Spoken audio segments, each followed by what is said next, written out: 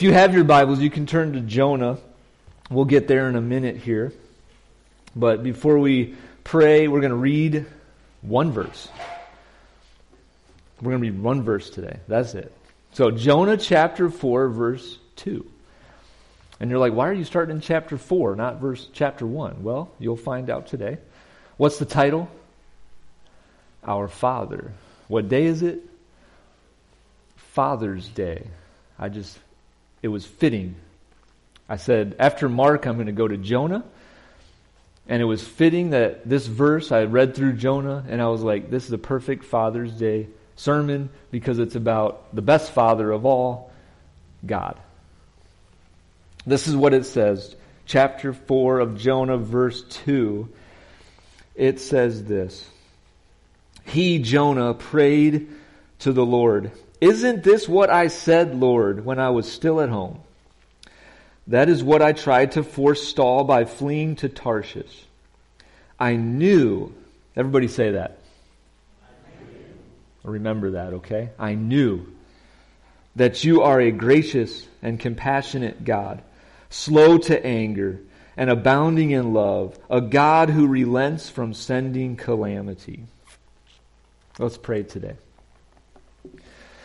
God, thank you so much for this morning where we can gather together to sing praises to your name, to gather around the Lord's table to remember Jesus, and we do it proclaiming his death, burial, and resurrection till he comes back. Thank you for your word and how powerful it is and how it changes us. How it pricks our hearts, how it cuts deep. I pray that as we hear it today, that you would teach us and grow us in our faith. And even today, maybe somebody's like, I need to repent and call out to this great God that has sent his Son to save me. I pray that that would happen today. I pray that we would continue to learn as a family, that we would encourage one another, that we would stir each other to love and good deeds. I know that there are those who wanted to be here but are not here for one reason or another. Whether it's illness, injury, emotional stress, whatever it may be. I pray that you would comfort them, give them peace and rest, and help them to know that you're still there with them through it all. In Jesus' wonderful name we pray. Amen.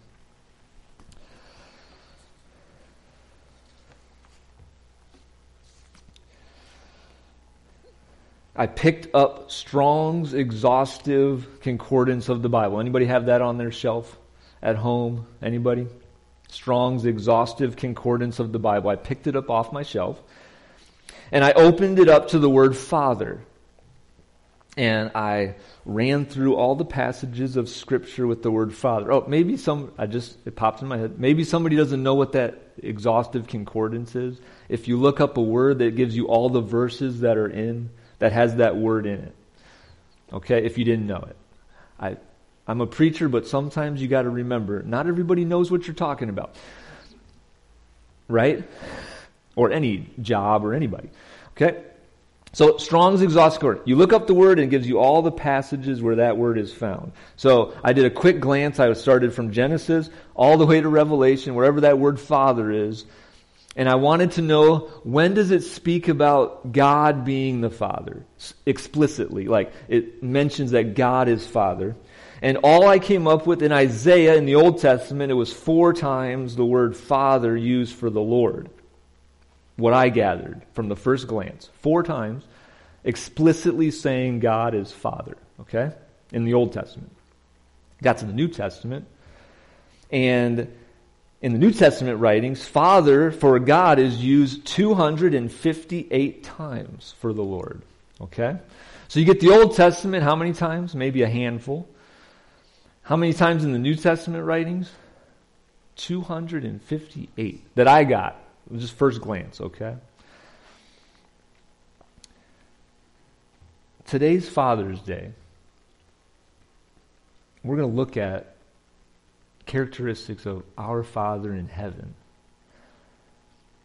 and who God is, why we can trust Him, why we can look to Him for guidance and comfort and direction, because these characteristics are very powerful. And we're going to study it from just this one verse in Jonah. And as you can tell, this is our next sermon series, okay? We're going to go through the book of Jonah and learn from the prophet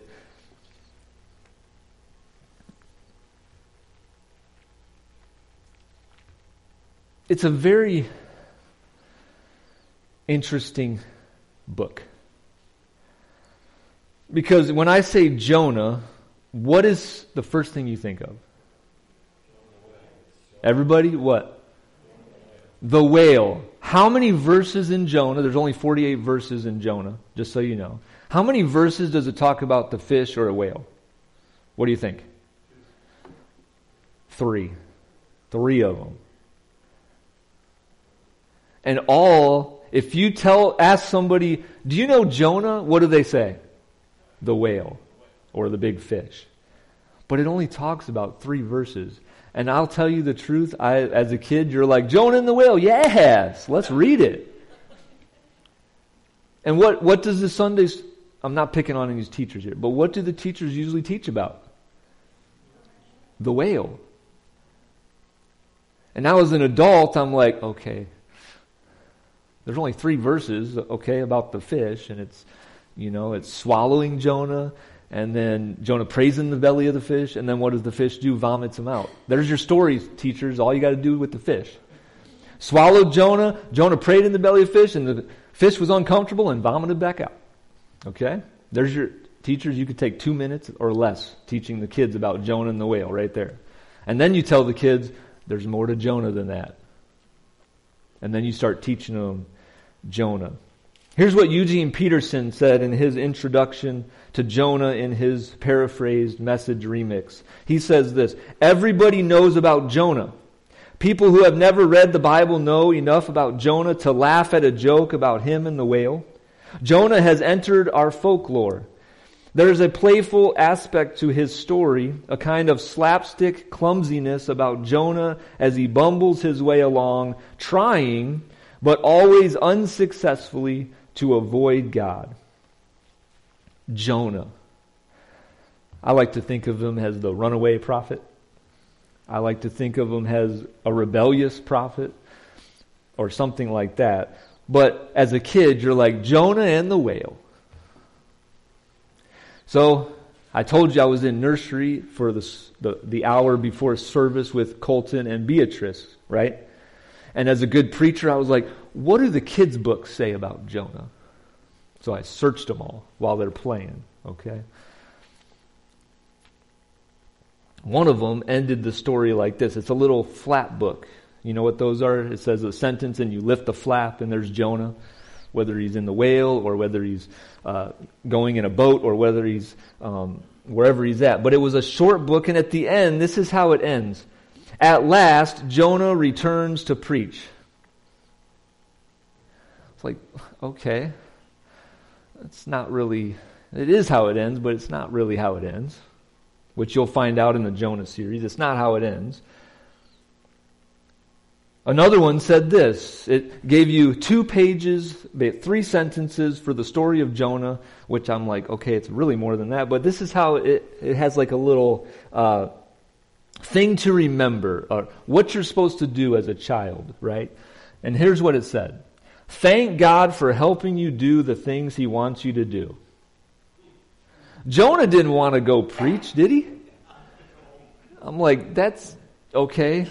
I didn't burn the book. It's still back there. But I was like, that is not helpful at all. Thank God for the things. Thank God for helping you do the things He wants you to do. Okay. Jonah should have thanked God, but he didn't, right? And then I kept looking in these books. There's a handful back there. And I got to 2 of them. I was like, yes. These are really good. Okay, these are really good. So you got my very own Bible, and then Jonah and the Whale, a CD storybook. And I was like, they did the best I've ever seen for children's Jonah's story, because they have it all. They have it all. This one says this. Gets to Jonah at the end, and Jonah says this, or the writer puts it this way: the people listened, the king listened, the king ordered everyone to say sorry to God. Jonah was cross. The people of Nineveh deserve to be punished, he muttered to God. You're too forgiving, it's not fair. I was like, that's Jonah right there. And I'd point out that to the kids if I read that. This is the most, you should learn this. And then this is another one. It said this. Then God spoke to Jonah, do you have a right to be angry about the vine? I do, Jonah said. I'm angry enough to die. But, said the Lord, sorry, wrong page. Getting ahead of myself. I was like, that's not what I wanted to. Okay, this is what he said. But Jonah was angry at God's forgiving a nation that he thought was undeserving, so he went off alone into the desert and sulked. That's why I tried to run away to Tarshish, he complained to God. What's the point of me warning them if you always go on forgiving people? No one will ever believe what I say. I was like, these two children's books in our nursery got it right. Giving the whole story of Jonah. More than just Jonah and the whale. Did you catch this one? I knew you would do that, God. I'm a prophet. I'm supposed to be warning people, and I knew that you were going to do that. They're not going to believe me if I do it again, if I keep warning people that destruction's coming, and you're just going to forgive them. What am I supposed to do as a prophet? You know what prophets were supposed to do? Speak the what? Word of God. And usually if the word of God was spoken, what was going to happen? It was going to happen. And what is it? We're going to go through Jonah, but we're getting the glimpse here. If Jonah was given the word to go speak against Nineveh, and he did, and what happened to Nineveh? They repented. And Jonah's like, I knew you were going to do that. That's why I wanted to go to Tarshish in the first place. A prophet, he's like, well, nobody's going to believe me that I'm a prophet if you're just going to keep doing the opposite of what I'm doing, that you're telling me to do. Okay? So that's, pick them up, okay? Read them to your kids. These are good. Okay? Burn the other ones. No.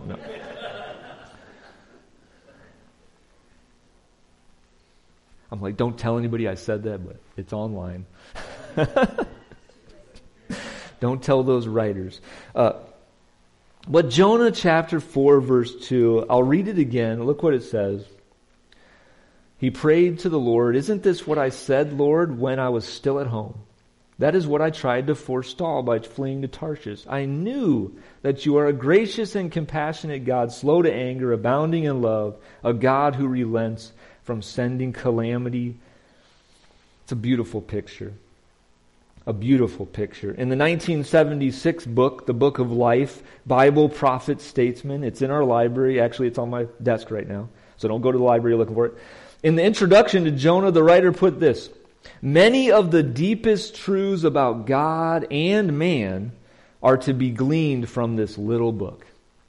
There's a lot of good things in this little book. 48 verses in our English translations. There's a lot of deep truths about God and man. If you go back to, we're going to go back to chapter 1, verse 1 here, for one moment.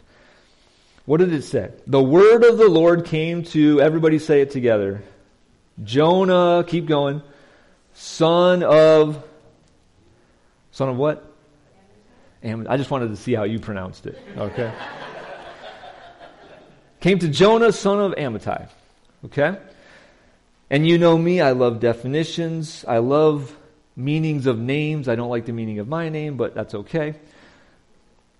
Jonah means, anybody? Dove. Yes. Did your homework? No. Oh, you have a footnote, huh? I don't have a footnote in there. You have a footnote in your Bible? Oh, man. That's a good Bible to have. So I don't have to look up dictionaries. So, Jonah means dove. Okay? What does Amittai mean? Is it in there, Karen? Okay. Amittai, so he's son of Amittai. Amittai means my truth or true. So this is what I put in my mind. So in a way, we could say dove of truth. Okay? Or true dove, if you like that. Okay? So dove has a few definitions in the Merriam-Webster, my favorite dictionary to go to, in the English language. Dove, one of the dove definitions says this: one who takes a conciliatory attitude, that is, intended to gain goodwill or favor or to reduce hostility, and advocates negotiations and compromise. I think that describes Jonah pretty well. Don't you? Takes a conciliatory attitude, so it's intended to gain goodwill or favor or to reduce hostility, and advocates negotiations and compromise. I think we could say that's a little bit of Jonah right there. So dove of truth, that's what we're going to look at, because what does Jonah still do? In the verse we've read a couple times already this morning, Jonah still proclaims truth. He knows who God is, right? He knows who God is. So Jonah, dove of truth, we're going to learn how Jonah describes God, our Father in heaven. So the Lord is gracious. You see that at the very beginning. The Lord is gracious. If you're taking notes, everything starts with the Lord is, okay? So the Lord is gracious. If you go to Hebrews chapter 4. Now when I was preparing this, I'm like, oh, people better have their hands ready to open their Bibles. Or if you memorize the whole thing, you know where we're going. Hebrews chapter 4. Chapter 4, verse 16. When you think of the Lord is gracious and the grace of God, this is the first verse that always pops to my mind. Because it's a powerful verse about God's grace, because this is where it starts, I think. Look what it says. Hebrews chapter 4, 16. Let us then approach God's throne of grace with confidence, so that we may receive mercy and find grace to help us in our time of need. Who has the best grace available? God. And where do we go to get it? The throne of grace. We go there with confidence into the presence of God, saying, I need help. God is a gracious God. Okay? Go to John chapter 1. Some of you may know this one. Okay? Jesus, who's Jesus? God's Son, or God in the flesh, right? So He's God. Jesus is God in the flesh. And look what John says about the Word Jesus becoming flesh. The Word became flesh and made His dwelling among us. We have seen His glory, the glory of the one and only Son who came from the Father, full of grace and truth. Jesus was full of what? Grace. He came from God the Father, and He's full of grace and truth. God is gracious. He's full of grace. And look at Ephesians chapter 2. You didn't think you were going to get the finger workout today. Ephesians chapter 2. And I love Ephesians chapter 2. Look at what it says. Ephesians chapter 2, starting in verse 4. But because of His great love for us, God, who's rich in mercy, made us alive with Christ even when we were dead in transgressions. It is by grace you have been saved. God raised us up with Christ, seated us with Him in the heavenly realms in Christ Jesus, in order that in the coming ages He might show the incomparable riches of His grace, expressed in His kindness to us in Christ Jesus. For it is by grace you have been saved through faith, not of yourselves, it is the gift of God. What are we saved by? God's grace. What did Jonah know about God? He is what? Gracious. I knew you were going to do this, God, because you're gracious. What is the next one? The Lord is compassionate. Oh, I love that word.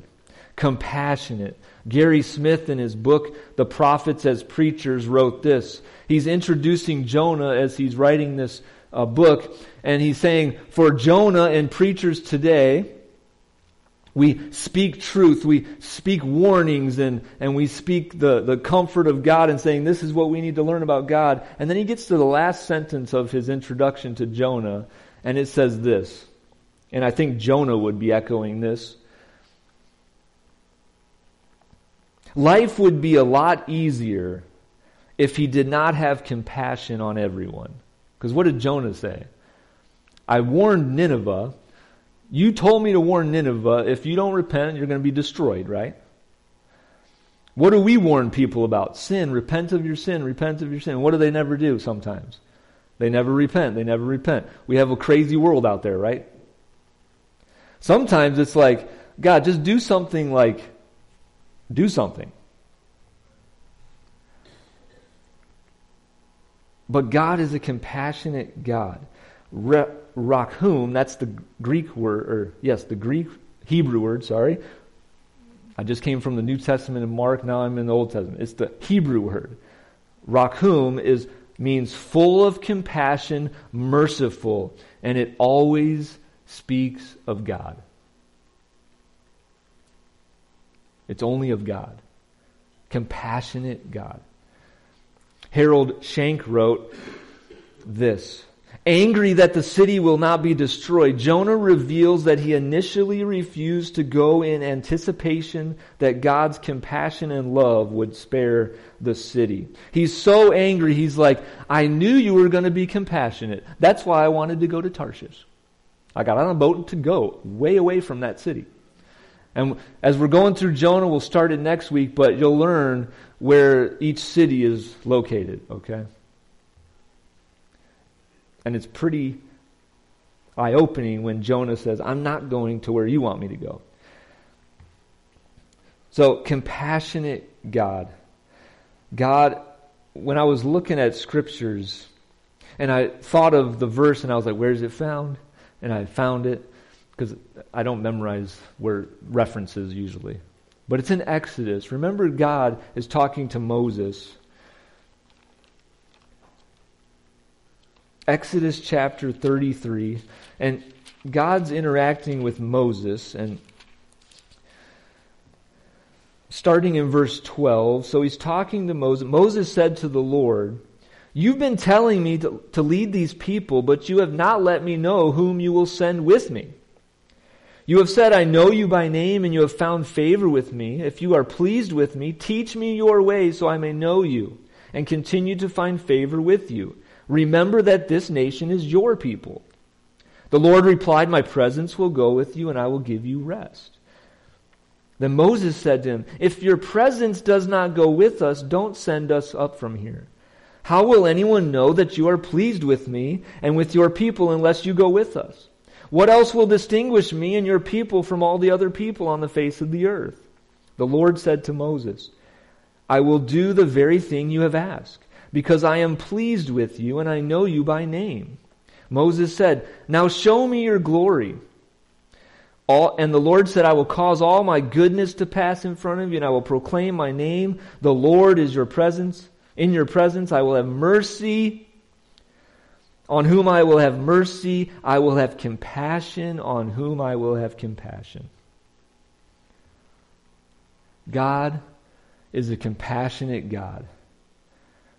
And He will have compassion on whom He wants to have compassion on or with. And Jonah was like, I knew you were going to be that. I didn't want to do this, God, but for going back to the children's book, thank you, God, for helping me do the things you want me to do. But he knew it. We just went through how many weeks of Mark? 42 weeks. Did you learn, or did we learn about the compassionate nature of Jesus? We did. God is a compassionate God. Jesus was compassionate. And where do you think Jesus learned it from? His Father. Number 3, Lord is slow to anger. The Lord is patient to anger. The guilty don't go unpunished. We know that, right? If you read the scriptures, the guilty don't go unpunished. Okay, they're going to get the consequences of sin. But we have a patient God. One of my all-time, I'm going to hold this verse. Whenever I think of the calamity, the craziness of the world, this is the verse I go to, and I hope you do too, because in 2 Peter, if I'm seeming a little excited, because I am, I want people to know about Jesus, okay? But Peter writes this in 2 Peter about the day of the Lord coming, 2 Peter chapter 3, and every time I think about the calamity, the craziness of the world around us, I hold this verse very tight because it's a deep truth I want to remember. Chapter 3 of 2 Peter, verse 9. The Lord is not slow in keeping His promise, as some understand slowness. Instead, He is patient with you, patient with me, patient with the world out there, not wanting anyone to perish, but come to repentance. I missed a word there. Did you catch the word I missed? But everyone to come to repentance. God, I knew you were slow to anger. God, I know God is slow to anger. I know He is patient with us because of who God is, and He's so slow to anger that He wants everyone to come to repentance. That gives me hope. I don't know about you, but that gives me hope because when I look at the world, I'm like, God, are you going to be patient enough to let everyone repent? I know you want everyone to repent, but I want to see something. And what did we learn last week? What do we got to be doing? Go, teach, baptize. Dane Ortlund, in his book Gentle and Lowly, wrote this: unlike us, who are often emotional dams ready to break, God can put up with a lot. I was like, yes, He can. Something happens to me, I'm like, I get riled up and want to just end that situation, but God can put up with a lot. We see that. And Jonah knew that. You're slow to anger, God. Number 4, the Lord is abounding in love. The Greek word for love is hesed. Or the Hebrew word. I wrote Greek word again. It's Hebrew, sorry. Hesed, okay? H.L. Ellison writes this, and I never realized this with, studying Mark, I'm like, there's so many different definitions for one word. But this is what H.L. Ellison writes in his commentary. It is generally recognized that there is no one term in English that adequately expresses the wide and rich range of meaning of hesed. When hesed is applied to God, it is always loyal love and covenanted mercy. It's always loyal love and covenanted mercy. It's a covenant word. And what do we know about the Old Testament? And the Israelites? They're in what? Covenant relationship with God. It's a covenant word. It's a covenant love. You can think of it as maybe a marriage vow. You're going into that saying, I'm covenanting with you. I'm promising to be with you. The Apostle John wrote this in 1 John. God is love. I love that. God is love. If somebody looks at you and says, you're love, you're like, okay, what? But when we say it to God, God is love, He is, the only one that we could probably say is love, because we mess up all the time. And John goes on to say in that same chapter in 1 John, he says, we love because He first loved us. I love that too, because if God didn't love us first, would we ever love each other? I don't know. But God is love, and Jonah knew that. Remember, it starts off, I knew that you were all these things, God, abounding in love. Number 5, the last one. The Lord is a God who relents from sending calamity. Gary Smith, again in his book, wrote this: although Jonah had a head knowledge of how God acted, the integration of this truth into concrete experience was extremely difficult. He knew about God relents in sending calamity, but he didn't quite figure it out. He's like, why did you do that, God? I knew you were going to do that.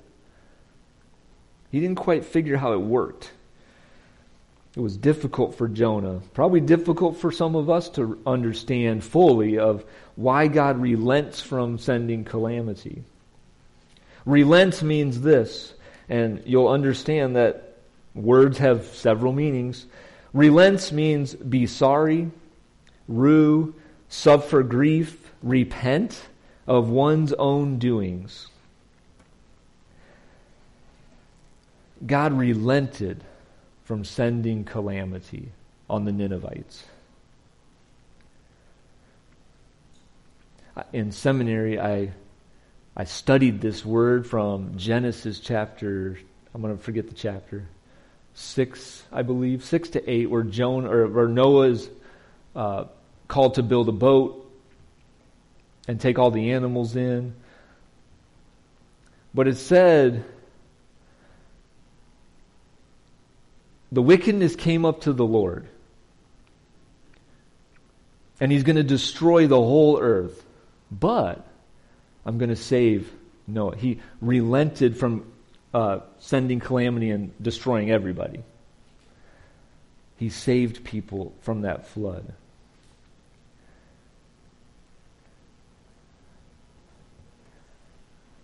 I still don't fully understand this word. God relents from sending calamity, but I always go back to 2 Peter. He's patient with us.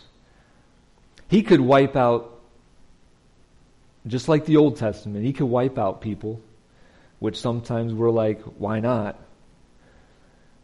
But we know that God is a gracious God, a compassionate God, slow to anger. He's abounding in love. And He's also a God who relents from sending calamity. That's our Father in heaven.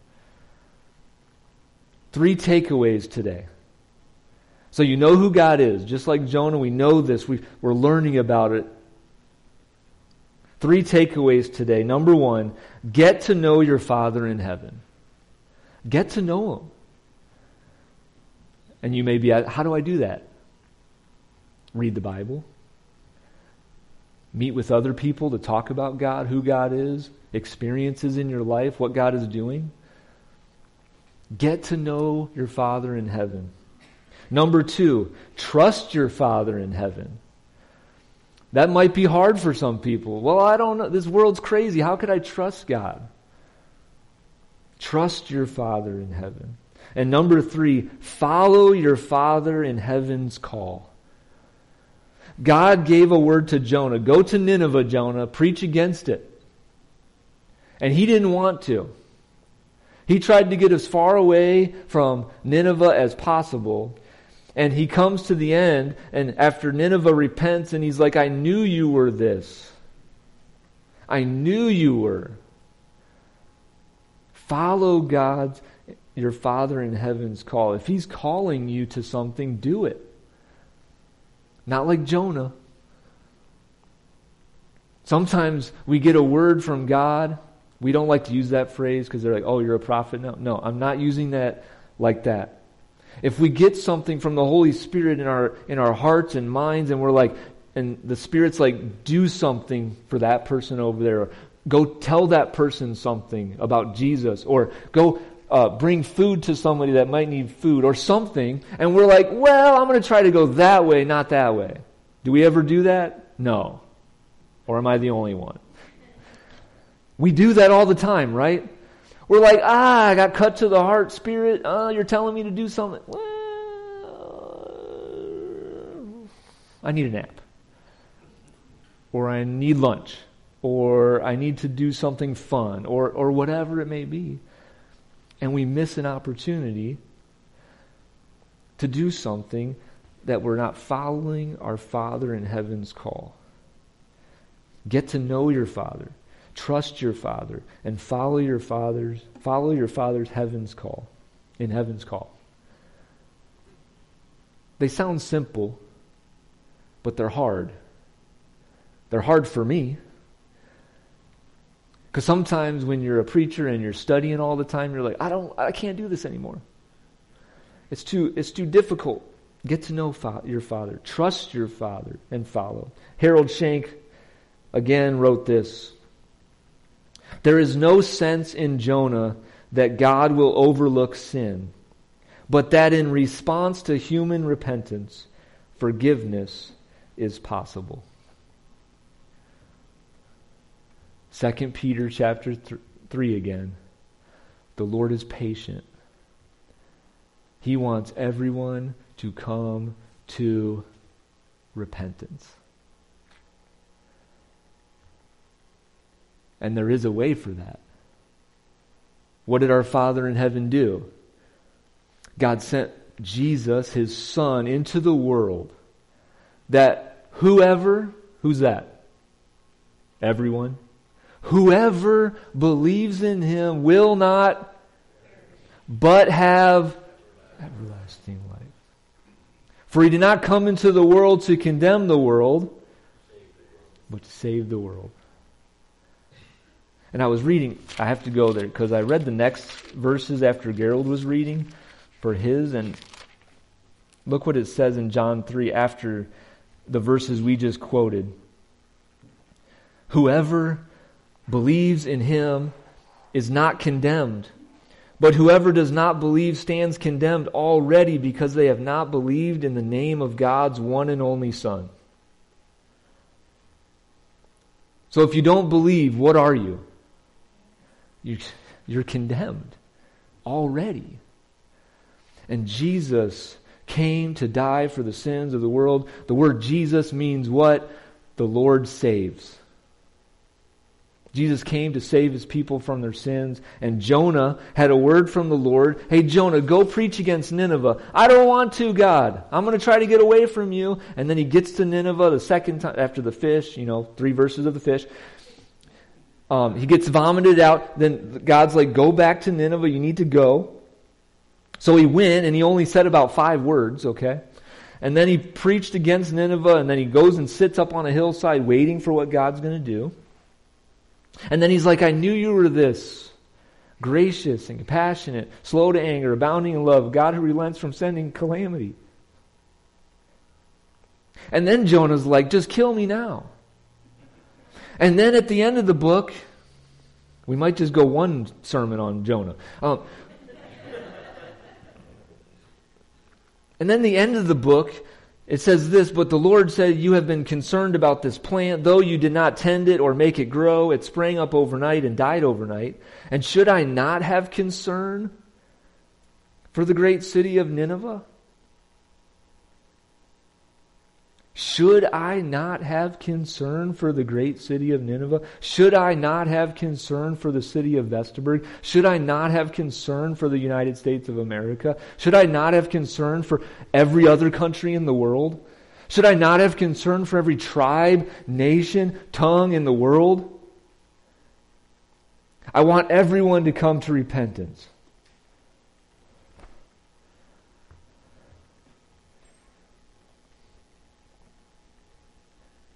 The great city of Nineveh, in which there are more than 120,000 people who cannot tell their right hand from their left, and also many animals.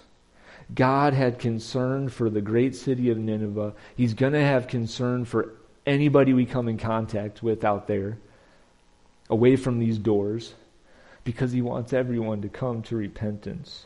There is no sense in Jonah that God will overlook sin, but that in response to human repentance, forgiveness is possible.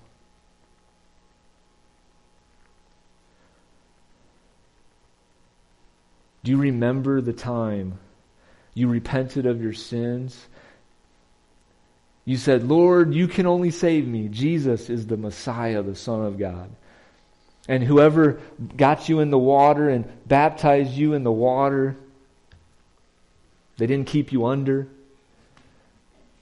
And you were raised to a new life. And then there was excitement in heaven. There was probably excitement in the congregation. Whoever was with you, there was probably excitement.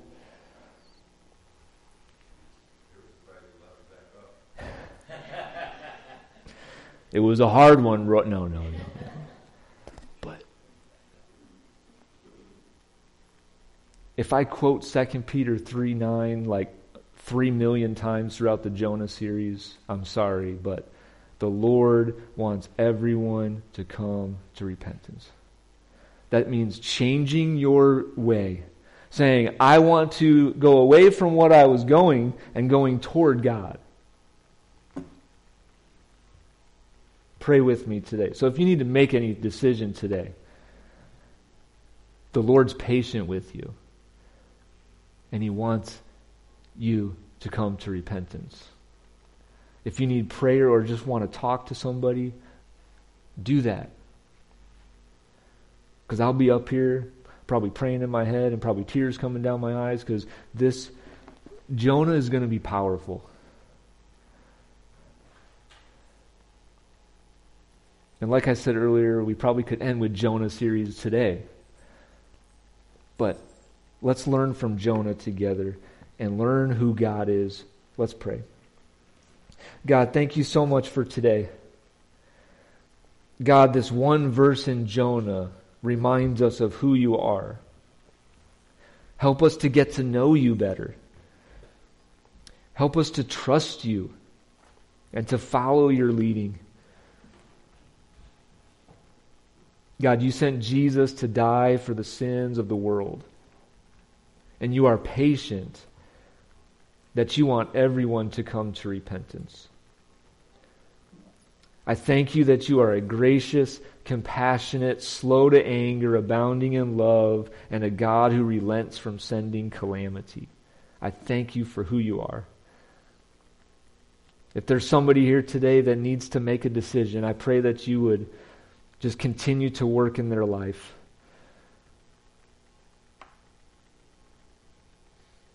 Thank you for today. And for Jesus.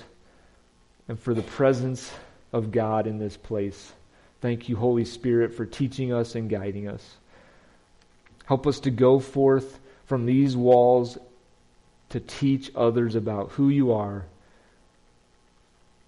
and to let them know that you're patient.